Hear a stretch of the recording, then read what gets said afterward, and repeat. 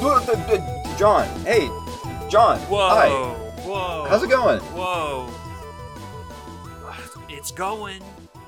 I'm chilling. It was I'm chilling. Hanging out. It's the day. It's almost the end of April. I mean, it's kind of the end of April. It's the day after 420. It's getting to late. It's officially in late April territory, which means that it's time that we got off our asses and did an episode of this show again. John, how have you been since we last talked? What have you been up to? I've been all right. I've mostly just been gaming. I'm still on the job hunt. I'm still sending out applications and shit. But when I'm not doing that, I'm gaming. It's all about gaming. I'm listening to music, albums. I'm enriching myself. I'm becoming a well-rounded person. Always wonderful to hear. I know that last time we talked about your album quest. Anything to report back on that? Any new favorites? Anything that you shocked to learn people enjoy, unironically? I can't remember where exactly I was when I talked about doing that. But I did end up finishing my first objective, which was rate your music's top 10 albums of all time, based on user ratings. I am a Radiohead head now. Excellent. Love to hear it. I really enjoyed the 3 albums that were in the top 10 albums of all time from Radiohead. Mostly Kid A. Kid A was like a life-changing experience for me. I don't know the top 10 on Rate Your Music off the top of my head. It's gotta be Kid A, In Rainbows and OK Computer, I'm guessing. Yes. Okay. As it should be. I can actually pull out the charts right now to tell you what the top 10 are. Because I keep it bookmarked. Top 10 are Dark Side of the Moon by Pink Floyd. Pretty good. Good Kid, Mad City by Kendrick Lamar. Pretty good. Loveless by My Bloody Valentine. Decent. You're not a shoegaze head?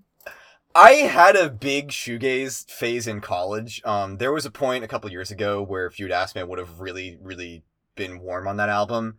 But it's kind of lost its luster to me. I've gone back to listening to shitty music. And I learned that, the My Bloody Valentine guy, like, has a collection of antique guitars, and he's, like, a huge nerd about, the settings of, like, all these, like, priceless pieces of history that he's collected, and how they all sound differently. And on one hand, that's kind of cool.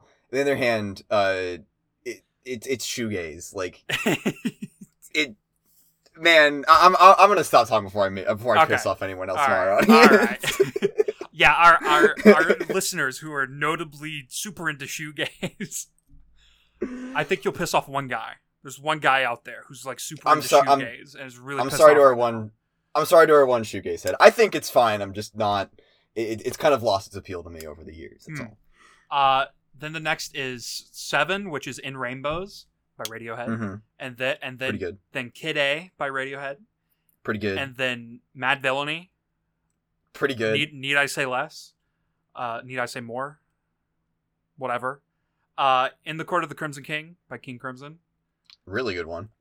Wish You Were Here by Pink Floyd, also pretty good. OK Computer by Radiohead, pretty good. And then the number 1 album of all time, according to Rate Your Music, To Pimp a Butterfly by Kendrick Lamar. You know, it's been... I haven't listened to that album since I was in high school, and every time you post about that, I feel guilty about it that I haven't listened to the album. So maybe they'll do that tonight. Give another listen to Pimp a Butterfly. It's a good album. It's a good art piece. But there's maybe like 2 songs on there that I would like put on a playlist and listen to like on repeat. Like... Yeah, I grew up also like on Pink Floyd and like that. I was a big Pink Floyd and like King Crimson listener growing up. Like, so I'm kind of turned on to like the whole prog long album. There's maybe 2 singles on it thing. So I like that kind of stuff. It's not a turn off for me, but it does make it kind of hard to like slot into a playlist and revisit over the years unless you're going back to it consciously. Yeah. I enjoyed all those albums a lot. I understand why they would end up being in this website's top 10 of all time. Mhm. I am still standing by my opinion that Dark Side of the Moon is a little overhyped. Like, I'll I understand Wish You Were Here. I understand Wish You Were Here, like, a lot. Mhm. Wish You Were Here is extremely. I love both of those albums. I will go out on a limb and say that Dark Side of the Moon is probably my favorite out of the two.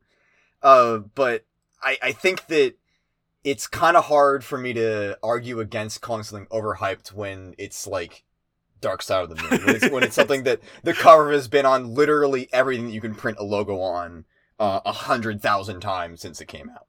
So you know what? I'll let you have that take. Random opinion about that album. I think the cash register sounds on Money are they feel like they have aged poorly.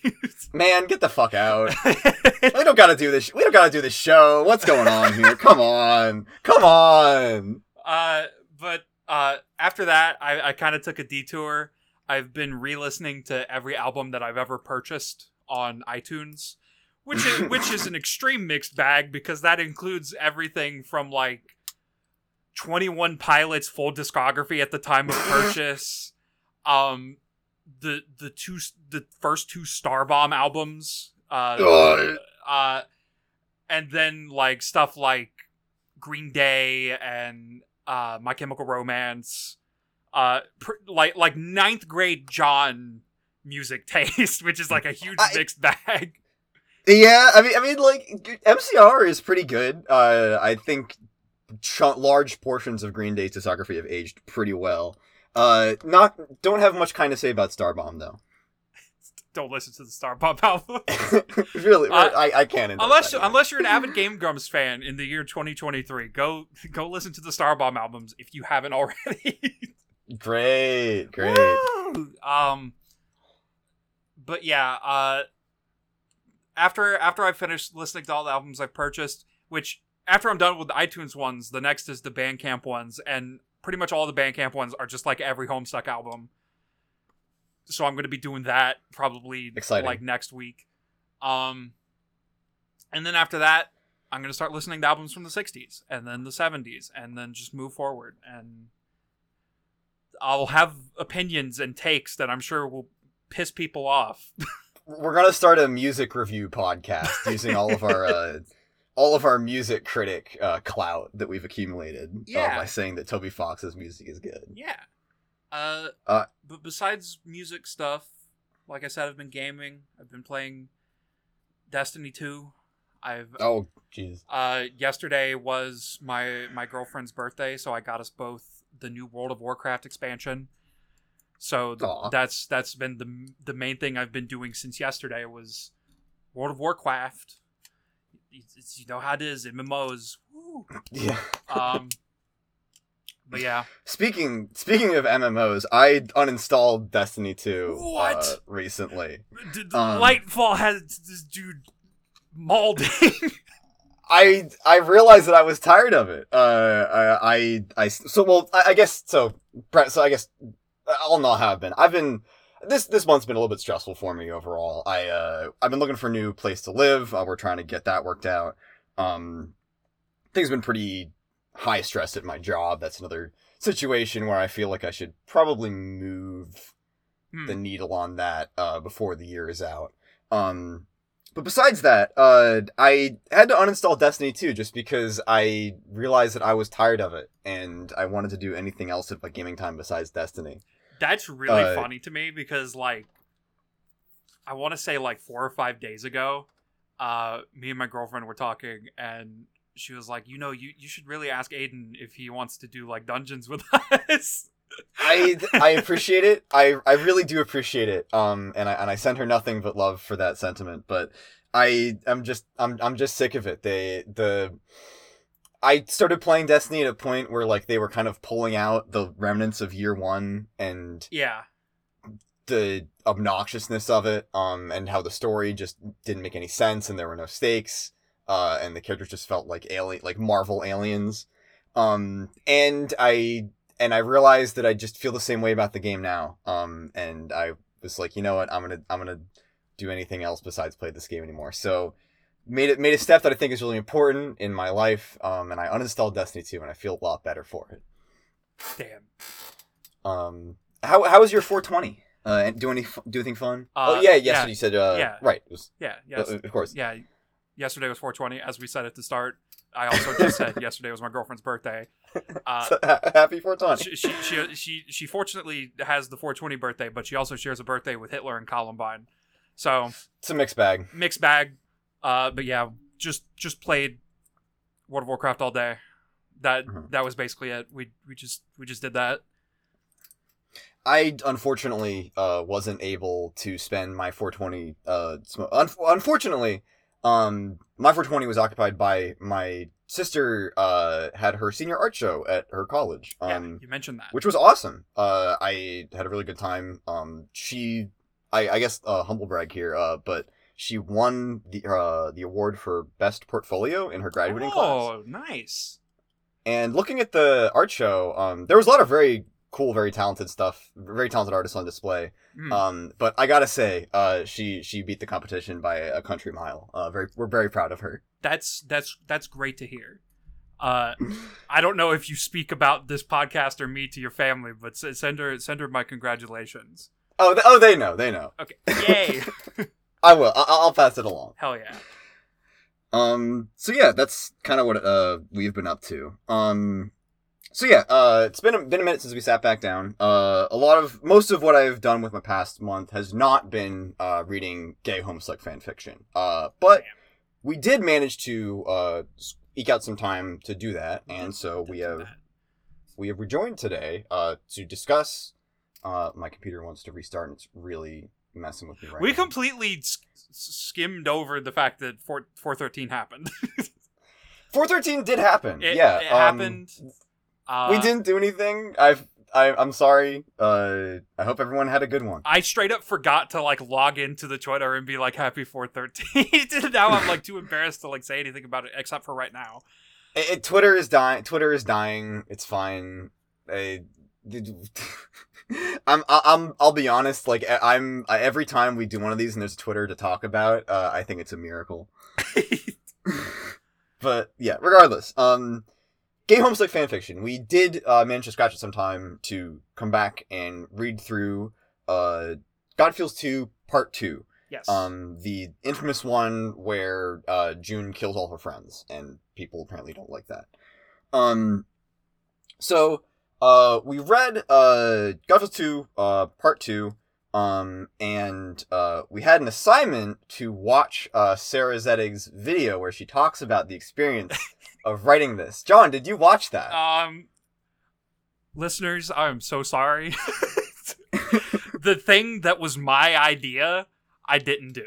I forgot to watch the video. I'm gonna watch it after this so that I get the experience of watching it. Aiden gave me a little recap of it at the start so I can know what I missed that's worth talking about in the episode.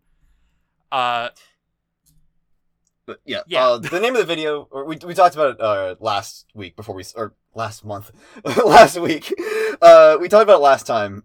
It's called "What I Learned Writing 50,000 Words of Homestuck Fan Fiction in a Week," by Sarah Zedig. Her channel is Let's Talk About Stuff. I would recommend it. It's very interesting if you are curious about what her thought process is or what her approach was when going into writing this fan fiction.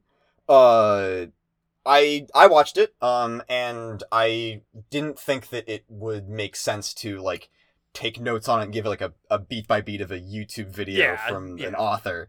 But I wanted to make a couple notes before we go in that it's most of the video is very personal account of her talking about how she kind of vented or wanted to express parts of her experience as a trans woman through the character of June Egbert. And she talks about how the fandom perception of June when it was first became a breakout headcanon, she saw it as very wish fulfillment-y and very saccharine, which is not necessarily a bad thing. But she says in the video that she wanted to, through this fan fiction, explore kind of the darker side of what it was like to her to come out, and explore how June would react in a world where she didn't get validation or acceptance from those around her. Right. So that's so she talks about like where the impulse to write this comes from.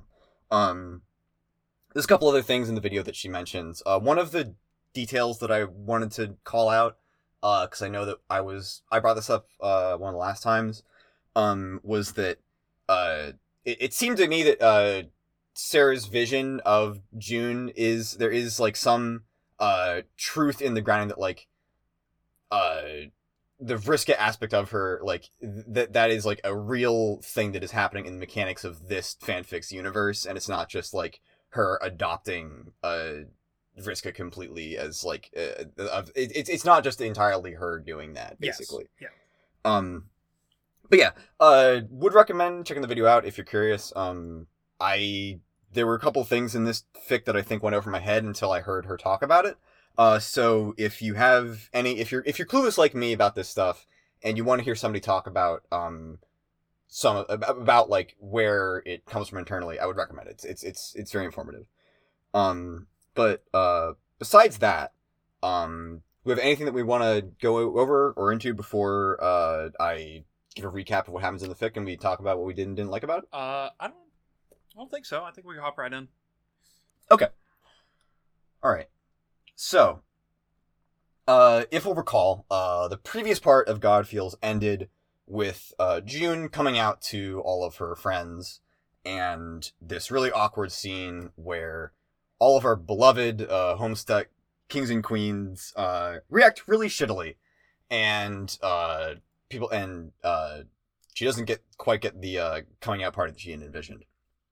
So, where we left off, June went to go and drink with Roxy and Calliope at their place. And so that is the scene that we rejoin on as the fic begins. The three of them are seated around a fire outside Roxy and Calliope's RV, or trailer home. And I don't know why I wrote RV. I'm thinking about Breaking Bad. They're sitting around a fire outside Roxy and Calliope's motorhome. And Calliope is roasting marshmallows while the other two drink. Roxy is already heavily intoxicated, and the chapter begins with her relaying a story about a man harassing her in public for creating an imperfect world, and how she attacked him in retaliation with a chainsaw to get herself banned from the local library.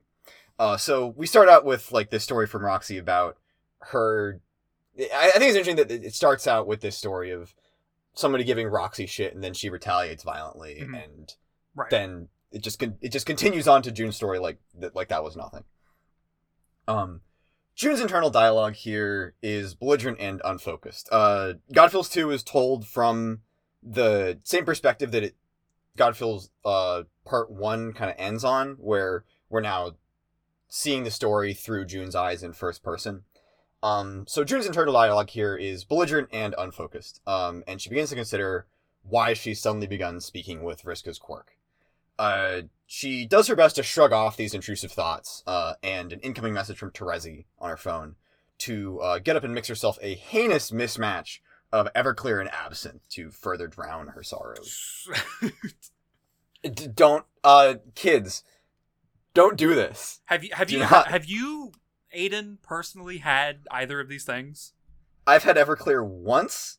And I've tasted absinthe. I had absinthe drank once. Absinthe. I drank absinthe. Crazy. Yeah, don't mix these two things. You will die. I think that absinthe has a time and place. Everclear is only for college students Don't ever buy Everclear. I'll put it this way: Everclear is a drink that you are served. It's not a drink that you ever buy. That's my advice on it. Yeah. Anyway, June is mixing herself the worst drink known to man. Roxy notes that she seems to be doing poorly, and she asks her how she feels, which sparks June to consider internally an ugly regret at how she treated Jade earlier in the day. And a second anger, which she turns to Roxy to voice out loud. Is this what being a girl is like? I've been me for approximately 8 hours, and then here comes the goddamn cop squad with all their concerns. Bitch, what about my concerns? How about the concern of the fuck do I do with myself? So June is understandably still understandably really upset about how her experience of figuring herself out, getting this really triumphant moment of self-actualization, and then being brought back down by those around who aren't ready to see it the same way. Right. June stops her rant to puke, and she grabs the bag of marshmallows from Calliope to try to shut herself up. And she's intent on finding anything unhealthy to put in her mouth. Roxy takes it away from her gently, to which she chokes out a thanks and asks if she thinks that this whole change of identity thing was a mistake. Calliope steps in at this point to offer their perspective as someone whose independent existence as well was also born out of a struggle. And here she comes in to say, you suggest that you, this is what to June saying, should I, like, do, like, should I just, did I make the wrong choice? Should I just crawl back into my cave and put the June thing back on a shelf and should be done with it? So Calliope this says, you suggest that you have a choice? Well, so do I. I can choose to disappear anytime I like. I could do it right now. But referencing the ring of life that's keeping her tethered to this plane of existence. But I choose not to, because there are people who love me, and those who would dearly miss me if I were to disappear again. Do not mourn your existence. The people who have wronged you will feel just as they do whether you loathe yourself or you love yourself. So Calliope gives some really nice, inspiring words coming from her perspective that I like this bit a lot. June appears to be uplifted by this speech, but she isn't given much time to react before Calliope pulls out a comically large red and green lollipop and offers if they would all like to get really fucked up. Ah. So I really like the bit from Calliope. I do too. I think that this is a cool thing to bring Calliope on to input. I have not given much thought before to like what being Calliope would be like and being tethered to reality by the ring basically, and have this nagging reminder that, like, you know, could be here, could not at any moment. Yeah. So I think that it works very well, I think, to have her come in here and say, like, hey, some of us also go through this, and it's important for you to realize that you shouldn't like the people who hate you are not, like, you shouldn't be trying to appease. You shouldn't be worried about appeasing them. You should worry about how you yourself process your own existence. So yeah, I like that. It fits with Calliope's backstory. It's thematically relevant. Very good. Yeah, I agree. Moving on to chapter 2. Going into this fic, I think the only thing I knew about it, one of our patrons in the Patreon channel was talking about it. But the only thing I knew about this part was that this is the part of the story where June kills all her friends. So, on to chapter 2. June awakes to a crushing hangover amidst a scene of utter destruction, the details of which we are mostly spared. As soon as she becomes cognizant of her surroundings and the bright sunlight beating down on her and the wreckage around her, Dirk appears to make everything better. As he appears, Dirk starts to co-narrate the story, much in the same way that he does in the epilogue style. And June becomes aware of it, and when she asks, hey, what the fuck are you doing? He denies that he's doing anything. I'll get into the version. Dirk to June demands to know what has happened to Roxy. June has no recollection of what happened the previous night, so to jog her memory, Dirk hands her over his phone with a collection of photos on it to help piece together a narrative of what happened. It starts with various scenes of small-scale destruction and vandalism amongst the consort kingdom. It escalates to this, Dave and Rose's houses have been attacked. I believe Rose had a tree put through her bedroom window and Dave's roof was blown off. There was vandalism left on Dave's house that said, I love you, Carcat. And most troublingly, Jade's lab appears to be completely gone, and Jane's Crocker Corp headquarters seems to have been knocked over, and the 75-story skyscraper has laid waste to a substantial amount of urban sprawl underneath it. And last of all is a photo of June flying across an innocent mountain range, carrying Roxy in her arms, captioned, "You'll never find her without me." So this is quite a troubling revelation to June in her hungover state. During this sequence also, Dirk takes over the narration while June is distracted, which gives him a chance to play up her remorse and her fears in the narration as she scrolls through it. This is all a huge shock to June, and as Dirk turns his attention back to her and takes his phone back, she panics and zaps out of the scene. Away from Dirk's inquisition, June takes a moment to check her phone herself. She digs past a collection of notifications from local news about her attack the previous night, and she finds Terezi's message that she blew off the night before. And she goes to answer it. So, June answers Terezi in, I don't know if there's a formal way, I don't know if there's a formal or a fanon term for it, but I'm going to call it the evil clown black text. Terezi is really excited to hear about June's gender revelation, but June doesn't appear to be in a state to share a good mood.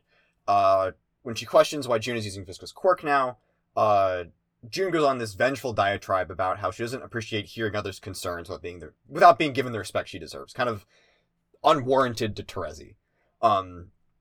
She just kind of lets this all out. A lot of people have been telling me their concerns today. I'm concerned that none of these people really appreciate exactly who it is they are dealing with. I'm concerned that if I really want them to hear me, the only option will be to fuck some shit up. So she delivers this rant to an unsuspecting Terezi, and then closes her phone and panics and realizes that she might have fucked up. She calls around her circle of immediate contacts and finds every line dead, with the exception of Rose's phone, which is eventually picked up by Kanaya, who only has time to shout half a death threat before she hangs up. Dirk flies in from out of nowhere to continue his piece as well. June and Dirk briefly struggle before Dirk overpowers her, and with his sword to her throat, he gives her an ultimatum to go back and retcon it and fix this mess, lest he be forced to kill her and strand himself in a timeline where all of his friends are dead. June agrees, and she zaps back to the moment the night before, right before she accepts the juju, rips it from Calliope's hands, throws it in the fire, screams, "Do not under any circumstances give me that fucking lollipop," and passes out. What a frightening chapter. Indeed. Dirk is I know that we've talked at length about villain Dirk. But like Dirk just being like Dirk in this story being like basically a stand-in for just like a genocidal anti-transness is pretty rough. Yeah. As somebody who has liked Dirk at various points, it's a little bit difficult to process. But at the same time, I think that if we need a villain, Dirk works pretty well here. I think that one of the things that I like the most about this part of the fanfic in particular is how it plays with the narration. I think whenever Dirk comes in and he starts to kind of undercut and try to it reads to me that whenever Dirk is present and narrating, he's working to undermine June, and like try to sow seeds of fear and remorse in her. Kind of the same way that we saw him talk to manipulate Jake in the epilogues. Yeah. And I think that it's good. I think it's effective, and I think that the way that it continues to do that later, with the later chapters, is cool and homestuck, and I like what it does with the source material. Let's see. Chapter 3. Alright, anything you want to jump in with before Chapter 3? Nah. I'll save my thoughts until the end of the summary. Alright. Okay, so, continuing from after June went back and corrected her catastrophic fuck-up from the night before. June awakes again, this time to a vastly more welcome scene. She's in Calliope and Roxy's trailer home, in a universe where her friends are still alive, and blessedly there are pancakes on their way. So, it couldn't really get much better than this. June's wounds from her trickster rampage, and fight with Dirk are still present, which kind of brings us to the mechanics of the retcon in this story. It seems or blah, blah, blah, blah. How do I explain this? There's not a ton of there's not like a ton of time spent preoccupied with the mechanics of each retcon. Usually when retcons happen in this fic, at this point, we just kind of we're following the same June along, and any characters that accompany her are the same iterations of those characters. And there's not a ton of worry given to the prior versions of June on any of these scenes. I don't have a problem with this. I was thinking about it earlier and how weird it is, and then I realized that previous versions of John are basically treated with the same reverence whenever John goes back and retcons where the Homestuck. Yeah. So I don't think it's a big deal. Yeah, me either. But I wanted to get that out there before I remember it later, and I'm like, okay, also things are fucky because of this. Anyway, her wounds from her trickster rampage and her fight with Dirk are still present, but she's been bandaged up while unconscious this time. Breakfast rejuvenates her, but she feels a pang of loneliness at seeing the cute domestic interplay between Roxy and Calliope that they share over the meal. Roxy and Calliope take notice that June is rough the hell up, and they inquire over what the hell happened the night before. But before she can offer any explanation, they're interrupted by a knock at the door. Jane has come to visit to heal June's injuries by Roxy's request. The life player incorrectly addresses June 1.5 times, and June registers her self-correction in this conversation as characteristically condescending, but it does seem that Jane means well, and I think that there's meant to be some recognition on June's part that she's trying, even though she's being really kind of awkward and a little bit annoying about it. At least that's what I read from it. I apologize if I got that wrong and I've committed a microaggression. While healing June, Jane also begins to question where those injuries come from. Before, again, a second knock on the door interrupts them all, and none other than Dirk walks in. At this, June silently panics, while her friends all make small talk amongst themselves. Dirk is casual and friendly with the others, and when he turns his attention to June, she offers a jumbled explanation of her recent coming out, and how great she feels, and how she's definitely not up to anything bad at the present time. June is really freaked out by Dirk being here, which is understandable. Dirk is being coy and just, Dirk is being giving her room to freak out about this, basically. He makes an insanely weird and ominous remark at her explanation. June, I like that. I like the sound of that. Sounds like the name of someone a complacent man might easily underestimate. June is stunned at this, and even Roxy registers it as weird as hell and tells him to back off. Jane finishes the process of healing June's arm and turns back to the group.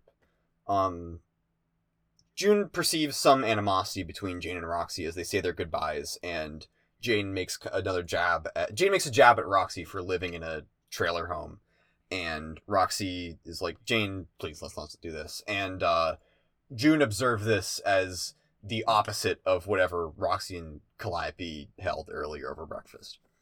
When Jane turns to address June, she restates her offer from the previous night about feminizing pharmaceuticals, and expresses remorse for June, and she hopes that her friends will soon come around and stop behaving like, quote-unquote, a gaggle of myopic little toads.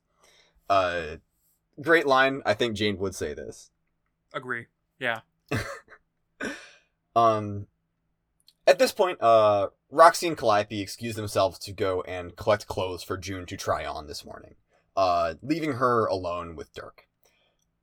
June sits there awkward and terrified for a minute, trying to make small talk and reassure herself that if Dirk were here to pose a threat, he would have done something already, and it's probably okay. Let's not worry about it, before he steps in again with the orange narration and reassures her that, in fact, she has plenty to worry about.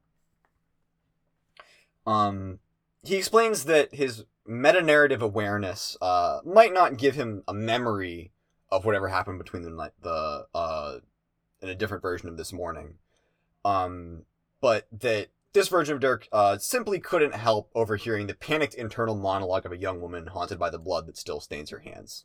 Damn. In his own words.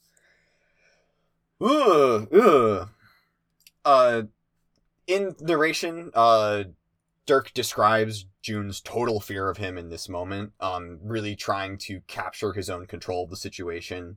It's really slimy and freaky, and I don't like it. I don't like reading it. In a complimentary way, and I mean that as a compliment. And he gives her a speech that I've carved out some highlights from, that basically seems to be him saying, why don't you crawl back in that closet before it becomes a problem? He says, whatever you did now exists only as a hypothetical. I think it's transparently obvious why you should keep these things a secret. My suggestion to you is that you take a close look at yourself and reflect on the possibility that you may have invited something into your life which may prove to be irreconcilably hostile. I'll be watching you, Green Egbert, very closely. So yeah, Dirk just kind of says, I know that you did something you feel really guilty about, and I think that you should just not engage with why you might have wanted to do this, and keep this a secret, and reflect on whether coming out was a good idea. At least that's how I read it. It's very gross. It's very nasty. I really hate reading Matt Walsh Dirk. It's very unpleasant. So yeah, Dirk gives this very nasty diatribe to June, while Roxy and Calliope are gone. They come back into the room, a couple of moments after he's done saying this to her, and he takes a chance to excuse himself, but not before shooting June an ominous final remark on the way out, indicating that he expects something out of this. He says, you know what they say about idle hands. I believe the turn of phrase is the idle hands, the devil's plaything, is what he's referring to, which is, that adds kind of another weird dimension to it. I'm gonna chalk that up. That adds another dimension to Matt Walsh Dirk. Pretty gross thing to say. So June is sitting there, freaked the fuck out. But Droxy and Clappy are unaware of the tension that's been going on. So the two of them offer June a shower and a selection of girls' clothes that they've just picked out for her to choose from. The moment that June has has some privacy in the bathroom, she breaks down, terrified of her own propensity for hurting people and the present situation with Dirk. She collects herself and takes a shower, and after showering, the sight of herself in the mirror again sends her reeling and questioning once again if this is all worth it. She shaves, and she tries on some of the clothes the others gave her, but they just don't feel resonant with her. Another quote, I want these clothes to be me, all they reveal is who I'm not. Her internal monologue, the process of June, like, figuring out who she is there's a lot of good quotes in there. That was one I liked a lot. Her internal monologue starts to spiral as she tries to shut out the memories of her retcon rampage. Most of the details of which we are still, we're never really given most of the details of it. And I think that that's a wise decision. I think it makes it seem even more horrible, and kind of adds the weight of it that, through narration, we're not even given a window into it through narration. So yeah, she begins to spiral as she thinks about this, before she has a moment of clarity, and she decides that her best course of action here, it will be to really work through her feelings in her head and stop running away from it and shutting it out as an instinctive response. June acknowledges that she hurt and killed her friends because in that moment, even under the influence of the trickster drug and all of the alcohol, that was what she wanted on some level. And she recognizes that she has this impulse inside of her. She understands that it was wrong to act on it, and that it was by no means justified. But she can admit to herself that it happened. She undid it, and no harm, no foul at this point. Only she and Dirk at this point know what happened. And she can move forward with her life as a result of this. She considers how she can more effectively process her own emotions, with this understanding that up to this point, her personality has been founded... The John half of her personality was founded on denying her own desires, and now she's brought a part of herself in Vriska in who is all about fulfilling whatever desires she has through whatever extravagant violence may be necessary, and the danger associated with that. And she decides that she needs to start making some choices about who she'll be remembered as, and she sets to remaking her appearance in the mirror. After this, we cut to Roxy and Calliope back out in the living room, in the main area, watching this universe's bizarre-sounding Family Matters Season 9 finale, when June re-enters the scene. Shocking to Calliope and Roxy, June has reimagined her own appearance in the image of Vriska, complete with the whole getup, the red Converse, the cut-off jacket, the jacket with the cut-off sleeves, and a mohawk cut, and even a freshly retconned tattoo. Calliope is offended at their snubbed hospitality at first, but June explains that all the feminine stuff that they gave her didn't feel right, and that she felt more natural styling herself after her patron troll. And Calliope, at this, quickly comes around and acquiesces to it.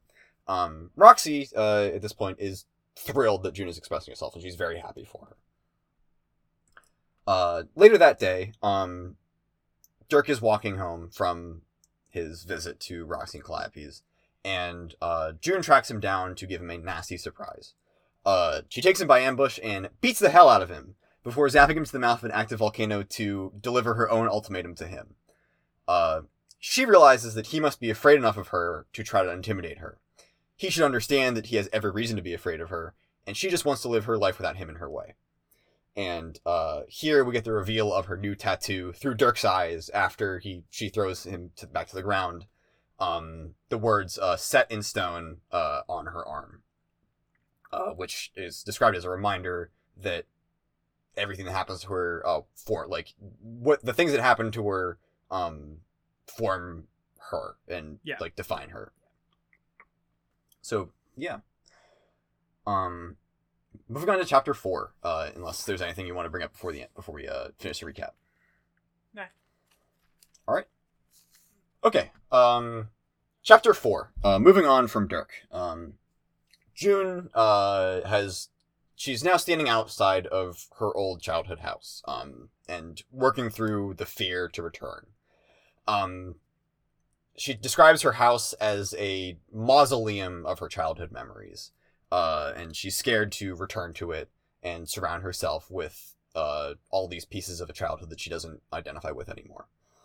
Her dialing on her doorstep is interrupted by a message from her phone from Jade asking to talk. June spins internally at this, torn between her John-esque impulse to let it go and offer up an apology she doesn't mean, and her risk impulse to ignore it. Jade be damned. What did she do to have to apologize for this? She reconciles this by telling Jade that she doesn't think it would be a good idea right now, and she's about to leave when the space player materializes across the street to chase her down in person. When Jade asks her how she is, her mind races before coming to the conclusion that the best thing she can do to ensure that Jade isn't among those who fear her is for her to be one who hates her. She starts to turn away, not answering Jade's questions, but Jade demands answers. Why ghost her when radio silence has proven not to work? That's a pretty John thing to do. Yeah. Jade is desperate to know what she can do to make things right. June realizes that she's falling back to her old patterns of avoiding conflict and hoping things just work themselves out, and she finally apologizes to Jade for being distant. And the two finally get back on good terms, which is wonderful to see, and I'm sure that it won't be horribly short-lived. As they make up, the pair is shocked when they're attacked out of nowhere by Terezi, flying in from above. Terezi lands with the classic jetpack, crash landing, and turns to June and demands to know what the hell is going on. Seemingly still remembering the text conversation that they had just had that June thought that she had retconned out of existence. June panics here and mishandles the situation, and her first response is to equip the Warhammer of Zillihu and deliver a crushing blow to Terezi, which... Damn! You know... Damn! Damn! This is horrifying. June accidentally kills her in retaliation first.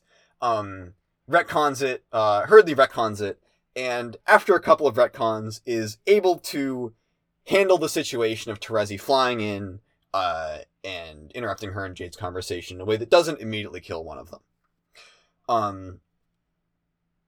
Jade at this, seeing Terezi's back, wants to know what the fuck is going on as well. To which Terezi, shares with her the message that she got from June from June the other morning. Jade is horrified to see this. She's really upset to learn that June has that urge in her, or that there was ever a timeline where that could happen.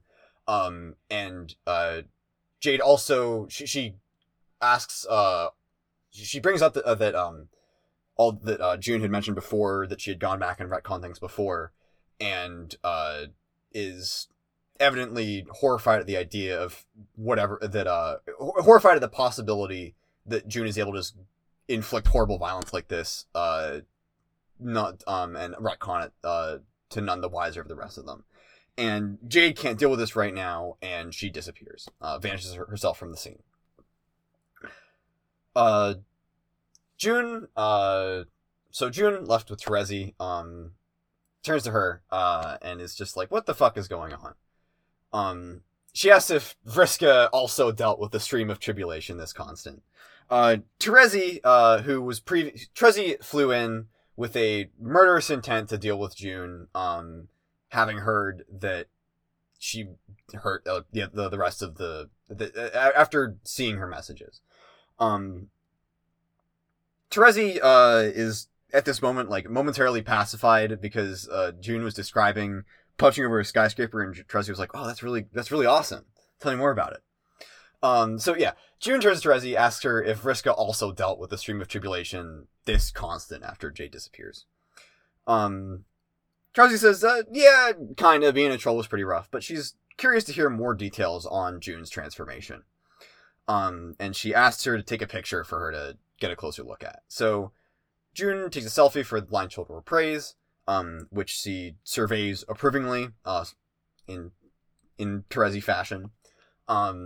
And Terezi confirms that she won't kill her, and at this point even begins to flirt with June, which sends her, again, internally spiraling with embarrassment and excitement.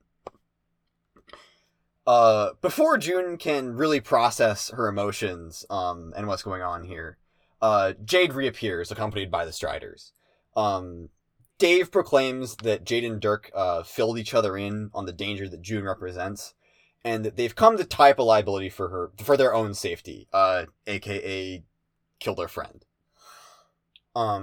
Furious, June prepares to retaliate, but an unexpected shushbat from Terezi calms her down, and she removes the two of them from the conversation before things can escalate. June uses one more retcon to return her and Terezi to the moment right before Jade appeared, and hides the two of them in the sky to watch Jade search the street and the house for her sister. They remark while watching this that this is really sad, and June agrees that the universe must just have something out for Jade. She wonders what is to be done with the imminently arriving past Terezi, and Terezi jokes that they'll probably have to kill her. June is really upset at this prospect, and Terezi ribs her that her, knowing herself, her past self has probably realized by now that she's lost the hypothetical coin toss and gone back to look for Vriska. And that she just really wanted to see how June would react to the possibility of having to kill her. Terezi reassures June that she's familiar with the circuit brand of retaliatory violence, and that she doesn't judge her for harboring violent feelings of resentment or that having that possibility inside of her. Trevsy, however, while not being in a judgmental mood, is starving and demands June Princess carry her into her house like one of those pathetic human wives and provide her sustenance. The troll girl's presence soothes June's prior reservations about entering her old house, and she obliges. Alright. Chapter 5. In the morning, June awakes to find next to Terezi in her childhood bed. She looks at the still sleeping troll, and she notices her generally disheveled and starved appearance. Her skin looks really pallid. Her horns even look unhealthy and flaking. And it occurs to June how much Terezi was willing to put herself through in blind pursuit of the chance to see Vriska again. But all the times that June, as John, asked her to come back and visit, and how fruitless those were. And she isn't sure how to feel about that. She leaves to go to the bathroom to clean herself up, and in the mirror surveys the landscape of bruises and imperfections that cover her body. She wonders to herself if she was supposed to remain nothing more than the sum of her parts. A depressed boy rotting alone in an empty house, and an angry alien girl forever stuck in the void, marching to her own demise. She starts to shave herself, and as she shaves her body hair, she considers how easy it would be to respond to her present situation like either John or Vriska would, and concludes that she needs to figure out how to mediate these two sides of her personality. Later in the day, June sits alone in the kitchen and tries to work out her desires over pen and paper. She reduces it down to two governing urges. First, to be remembered, and to be feared, at least by some, notably excluding Jade. She feels that the desire to be feared is maybe, some would say, a bit of a sus desire, and so she probes internally and contemplates these further. It feels, she doesn't like the feeling of wanting to be feared, and as she thinks about it some more, she realizes that she would rather be loved overall, but for those out there who are violently intolerant, such as the Dirks of the world, she does want those people to be afraid of her. The people who would do everything and who would act and use their power to try to deny her, to try to deny her existence. Likewise, she would rather be remembered for making the world a better place than for fear to be her legacy and for that to be what she would be remembered for. Satisfied that she's come up with a proper direction for her dangerous impulses, or at least the things that satisfied with a proper direction for her dangerous impulses, she takes a step back and considers what it is that makes her a dangerous person in the first place. She compares herself to Dirk and Jade and their relationship with power, to illustrate. Jade, being somebody who's tremendously powerful but unmotivated to use that power, is comparatively much less dangerous than someone like Dirk, who is comparatively not as strong, lacking in the raw power department, but has the motivation to and understanding of other people to manipulate them to get what he wants. June sees herself as someone with power and motivation, but lacking direction, and she sees that lack of direction as dangerous in itself, and the product, or what would the word for that be? She sees it as a something that could enable dangerous behavior, like her rampage from the other night, and she wants to try to bring herself together and focus and to avoid that happening in the future. And she sees that also in her current state, powerful, motivated, and lacking direction, not only does she pose a danger to others, but she doesn't stand well to compete against someone like Dirk, whose goal is extremely precise and is already working against her. And she resolves to make a plan of her own to address this. But she is interrupted. So, Terezi appears from upstairs, teasing June and soliciting her for nutrition and or sexual favors. She takes notice of the list that June is preparing and asks about it. June explains that after the chaos of the last few days, and what she's learned about her own impulsiveness and her new mortal enemyship with Dirk, she wants to ground herself and make a plan before doing anything else. Terezi is excited to be on board with this, and she offers some perspective on June's difficulty with self-control. She supposes that the part of June that she borrows from Vriska is maybe the same half of Vriska as the Vriska that she knew from the Meteor, before she learned to quote-unquote chill and unlearn the violent fascist programming that trolls are raised with. And Terezi is willing to offer June some amnesty on taking more than a week to go through that process herself. They agree that this makes no sense, but Terezi declares worrying about it to be not worthwhile. She declares it, quote-unquote, morally grub-tier, navel-gazing loose as shit, to angst about the murders that June hasn't committed, or the questionable ethics instilled in her by a past life as an alien. June is still sensitive to the direct comparisons to Vriska, and she asks Terezi, straightforwardly, are you here for me or for her? Because if you're here for her, I think you're going to be disappointed. Terezi responds in kind with another question, asking why it is that June has adopted Vriska's quirk. And June explains that it just feels natural to her, but she doesn't think that she's the same person, necessarily. Quote unquote, I remember her life the same way that I remember John's, as part of this dreamy haze. But they aren't my memories, not really. As much as I'm a mix of both Vriska and John, there's more to me than them. And she thinks others will see this as her being inhabited by an invasive and malevolent spirit. Or, in other words, being sick with a case of the Vriskas. June wonders if there's even a point to continuing. Realizing that she still doesn't know how or if she can ever win back the friends who turned on her. She begins to sink into despair before Terezi brings her back to reality and drills into her why she came back. In this part, Terezi delivers this impassioned rant, opening up, and it goes from the normal dialogue format, into that shared narration space, like with Dirk, but Terezi is a much more positive presence and is much more open about herself here. So Terezi opens up to June and to the reader about, why she spent so long out there and what it is that Vriska and ultimately June now means to her. So this is Terezi describing her what's been going on with her herself. She spent so long looking for Vriska because she couldn't stand the thought of being around a gaggle of idiots who just don't get it. Who don't get what it's like to love someone you hate or why you can't let them go. She looked for Vriska because she had to believe that the Vriska she knew had grown up and learned the weight of hurting people. Because Terezi still struggled to know that for herself. And for her, Vriska was, among many things, a mirror she used to measure her own quality. And then, skipping ahead a bit to when June asks her why she came back, Terezi continues, she was angry. Then she was desperate. Then she was surprised. And then she was hopeful because she thought she might have finally found someone else who got it. Terezi felt that June might have the same understanding of what Vriska meant to her, and she wanted to share in that. Terezi gives June another comforting brush on the cheek, lightening the mood, bringing her back out of her funk. She starts to flirt again, propositioning to June that if she spends all day stressing about the moral ramifications of being alive and whether or not it's even worth going on, she might miss out on the chance to have sex with her. Whoa. June splutters.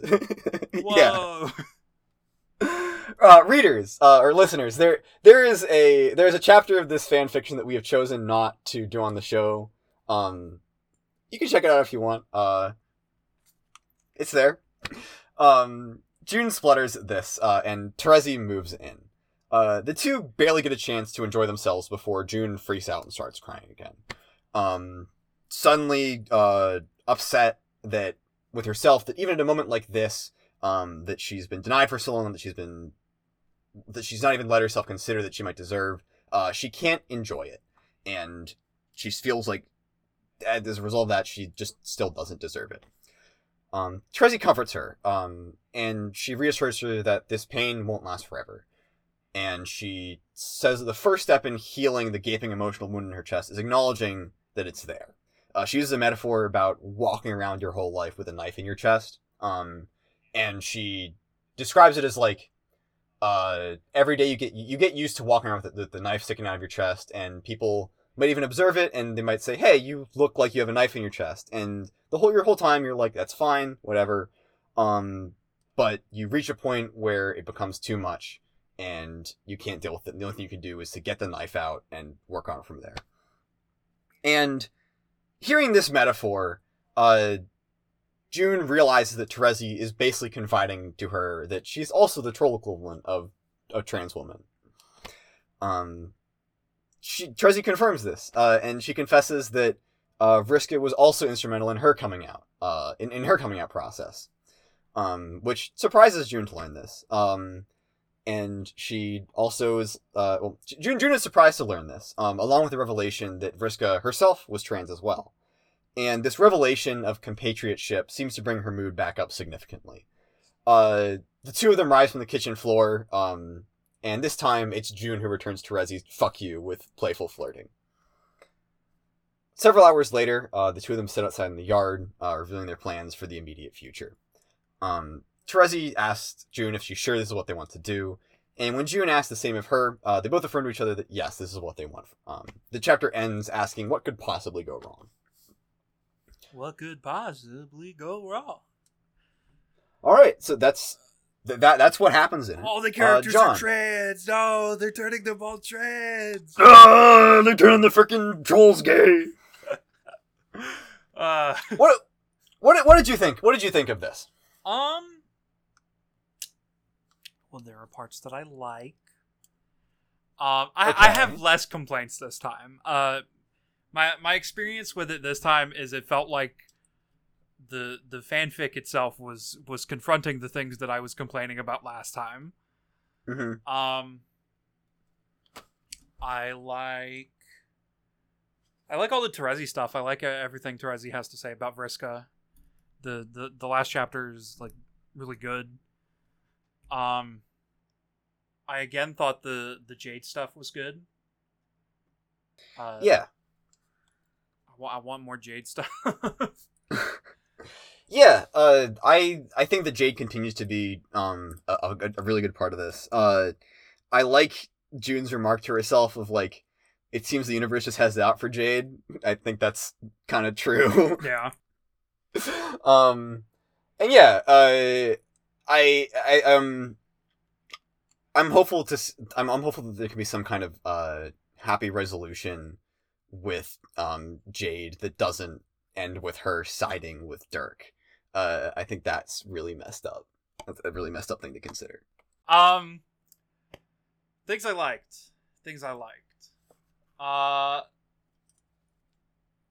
We said it earlier, but I like the way Calliope was used. I like the stuff Calliope had to say. It's cool to see meta-narratively aware Dirk again in something that's not the epilogues. I'm very interested to see where that goes, because I feel like that when you introduce something like that, it's got to be used in a way. Yeah, I think it's I appreciate that. Like, well, on one hand, I said like the transphobic Dirk is like, really icky and just feels gross to read, just because I like Dirk. But I think that he does also make a good villain. I think that Dirk is the epilogue's vision of Dirk, where he's stepping into the narration and using his abilities to manipulate people and turn them against each other and turn them against themselves. I think that all works really great, and I like to see it adapted from. I like to see that concept adapted from the epilogues. Yeah. Something that I'm interested in seeing where it goes. I don't know if I like it yet. We did see a little bit of recklessness with the retcon powers in Homestuck proper, just a little bit. Mm-hmm. But it's been like ramped up a bit, and I'm interested to see where it goes with that, especially with Dirk having awareness, a little bit of awareness. Because June is being a little bit reckless and inconsiderate with the retcon powers. She's got this idea that like the retconning is like the way Jade reacts to it. Like you know what I mean. yeah, like June kind of has his approach to the retcon powers as like this get out of jail free card a bit. I think to me, it's reminding me of the way Dirk acts in Meat. The way Dirk was kind of like puppeteering and being like super inconsiderate of like treating the people he knew as like actual people. They were more like playthings to him. And I'm feeling like a similar thing going on here with June, where their autonomy isn't really being taken into account here, where like she makes a mistake, and I get the whole she killed him, and that's like a big one where like, yeah, you would probably want to undo that. Yeah, but I don't know. I'm interested to see if she's going to continue using the retconning a little willy-nilly. I'm kind of curious as to how you process, or like what you think of the violent side of June. That like I'm curious as to what your perspective, like if you have any thoughts on like that how we're introduced to her Vriska impulse and how they're being handled and like dealt with. That really is the elephant in the room, isn't it? I'm a little not on board with it right now. Like it is very jarring for the first instance of it to be she kills all of her friends. I will not disagree with you there. The first instance being all of her friends are dead is it's a little extreme, but it gets the story where it needs to be. Yeah. So I'll give it that. With Vriska killing her friends in Homestuck, the whole thing there is that she has like really not good relationships with like the people that she kills. Who all did she kill again? She kills Tavros. Oh my god. Everyone died on the meteor, so it's like hard to remember who killed who. Gamzee killed. I think Gamzee was responsible for most of those. Vriska kills Tavros. Did she kill anybody else in the meteor? Is it just Tavros? Let me think. So Gamzee kills Equius and Nepeta. And who did Vriska kill? Kanaya kills Eridan. I need to look at all the trolls and like survey who died, like just like cross out who died. But I think that Vriska may have only killed. Is it just Tavros? Tavros. Okay, I think so. Okay, so we know about on the meteor. Killed Tavros in the meteor. Killed unspecified number of other trolls to feed Spider-Mom. But yeah, the personal ones are kind of limited to Tavros, I think. Yeah. And we know like the reasoning behind why Vriska kills. Especially with the unnamed trolls. Tavros just kind of had it coming, you know? But I think there's also an interesting conversation to be had with like Tavros. I don't know why Vriska kills Tavros. That was mostly a joke. He didn't have it coming. Yeah. But with June, it's just kind of a hard pill to swallow. That like, sure, she was on the lollipop. We know how people get when they're on the lollipop. I don't know. I just can't get on board with this idea of in an inebriated rage she kills all of her friends. Yeah. You can finish. Sorry. I feel like that we I don't know. It's hard to talk about. Like, I don't know. There's like a weird speciesism going on with me here, where like if Vriska kills a troll, like yeah, that's fine. Who cares? But a human killing another human, let's pump the brakes a bit. Yeah, one of the things that I did get from Sarah's video talking about what writing this was like was that a lot of this was like her trying to work through her own feelings of anger with some of her own experiences with the people who ghosted her in her own when she came out in real life. So it makes sense. It makes sense to me a little bit that having seen that June Konoff is a bit out of character here. And I agree that I don't know if I entirely buy that that this would happen, that this would be a thing that the character would do. On the other hand, I don't feel like I'm in the place to say that it's bad or that it was a wrong choice either. But yeah, it's definitely jarring. What do you think about the way that she goes on to like introspect on it, and like not rationalize it, but come to terms with it just as a thing that happened? Yeah. Or as, I guess more actually as a thing that didn't happen. I do like that she introspects on it. Mm-hmm. I mean, that means there's a person in there. she cares about what she's capable of. It would be a lot more disturbing if she killed all her friends and then wasn't remorseful about it. Yeah, it's a weird feeling thing for me, I think, but I can accept it.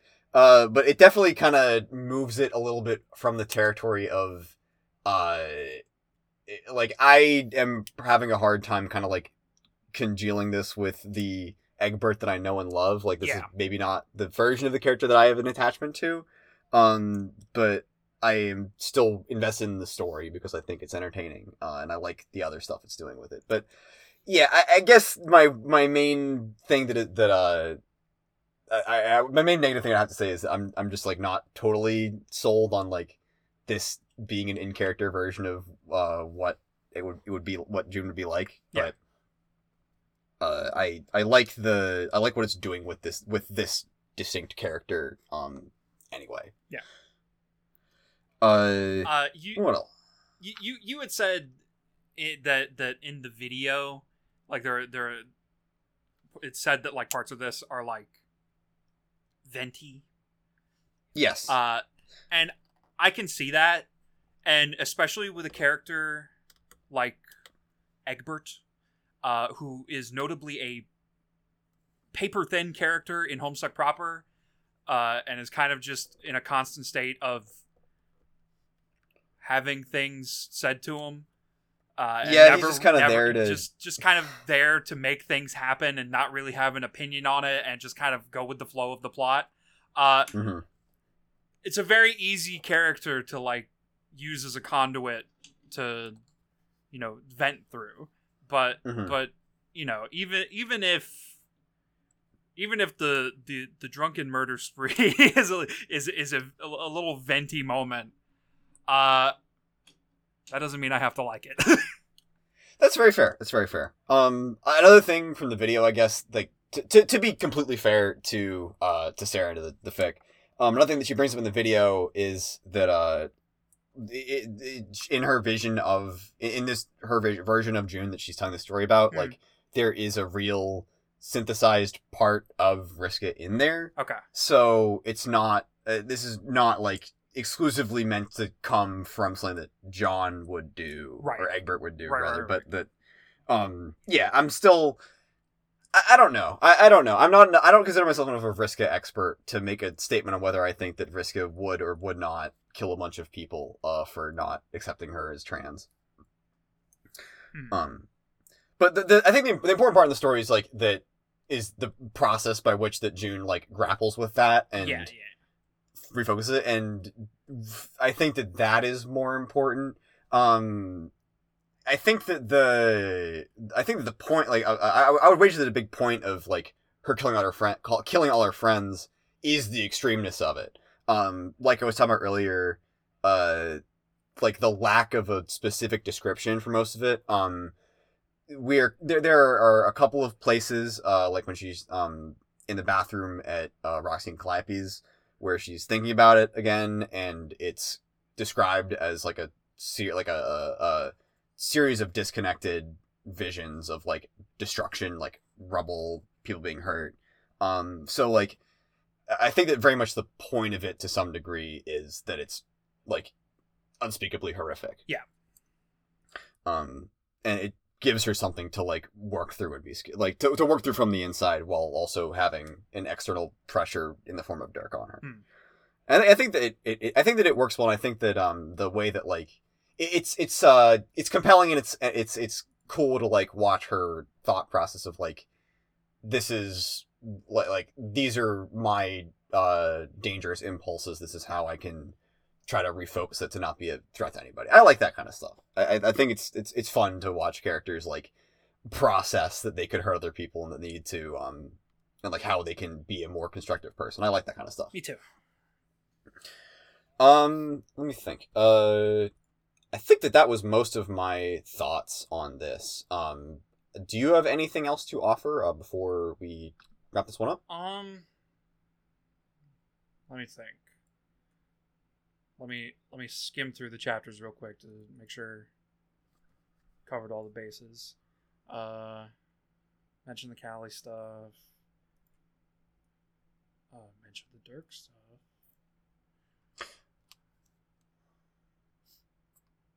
I guess. Oh, sorry. Go ahead. Whoa, man! It's my turn. We can't just talk about the same time like that. It's my turn to speak. I like the tattoo. I really like the tattoo. The set in stone. It's good. I think that's a cool thing too. I think there's some like irony in that. Like, I think that's intentional. Where like June has repeatedly at this point retconned reality and like established that the like reality is not set in stone. But at the same time, like those events all still happen to her in specific, and so they make. Like, that signifies that those all go towards making her up, even if it's not the world around her. I like that. I mean, if anything, she is the one thing that is set in stone. Exactly. Yeah. Yeah, it's very cool. I mentioned some of the things I was complaining about last time, being a little bit confronted. When she has her makeover, and she says that the more Vriska-esque stuff feels more appropriate. That at that point I was like, okay, I get it. I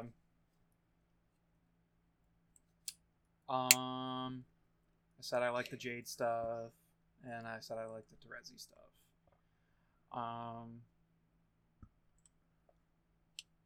They put sex in Homestuck?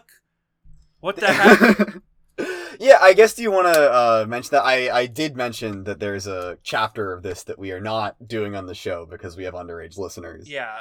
Do you want to elaborate on that a little bit?